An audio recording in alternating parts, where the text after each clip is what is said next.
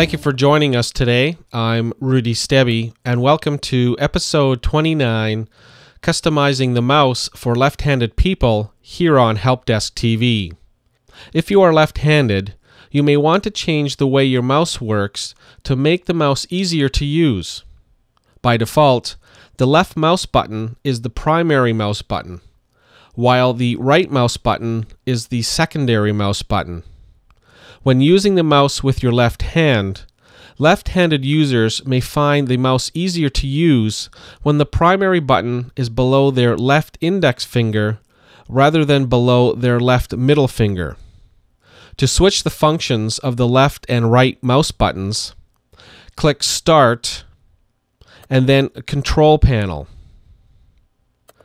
The Control Panel window appears. Now click Printers and Other Hardware. The Printers and Other Hardware window now appears. Click Mouse, and from the Mouse Properties dialog box, make sure the Buttons tab is selected.